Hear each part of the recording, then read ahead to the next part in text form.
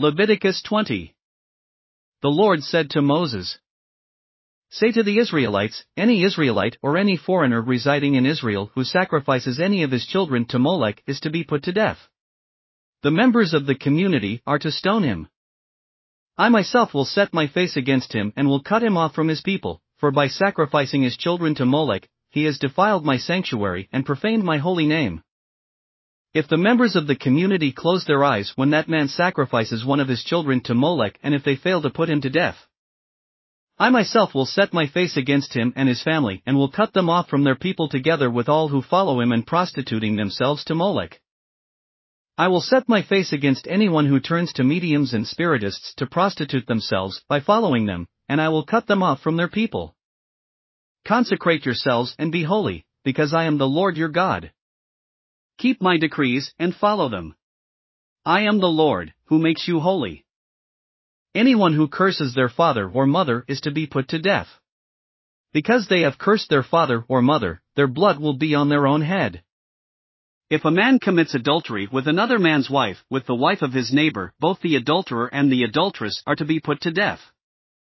If a man has sexual relations with his father's wife, he has dishonored his father.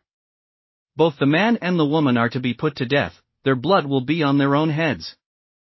If a man has sexual relations with his daughter-in-law, both of them are to be put to death.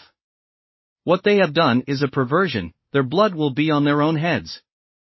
If a man has sexual relations with a man as one does with a woman, both of them have done what is detestable. They are to be put to death, their blood will be on their own heads. If a man marries both a woman and her mother, it is wicked.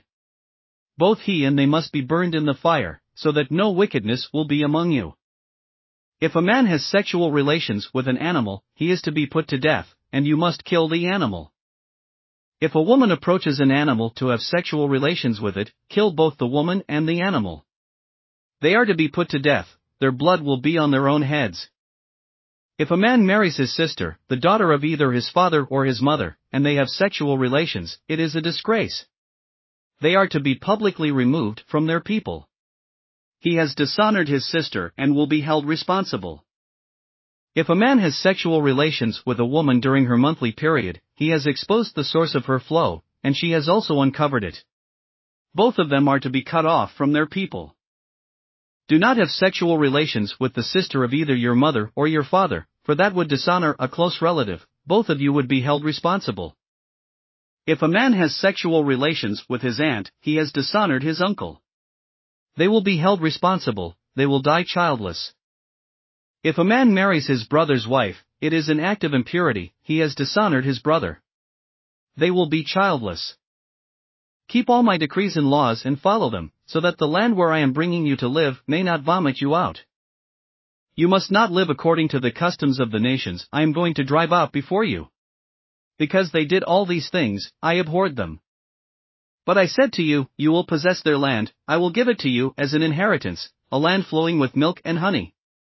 I am the Lord your God, who has set you apart from the nations. You must therefore make a distinction between clean and unclean animals and between unclean and clean birds. Do not defile yourselves by any animal or bird or anything that moves along the ground, those that I have set apart as unclean for you. You are to be holy to me because I, the Lord, am holy, and I have set you apart from the nations to be my own. A man or woman who is a medium or spiritist among you must be put to death. You are to stone them, their blood will be on their own heads. Thanks for listening to another chapter of the Bible. At My Faith Fuel, we believe a good coffee fuels your faith and energizes your day. Please visit myfaithfuel.com to explore our delicious coffee blends. Part of each purchase goes to training worshipers around the world.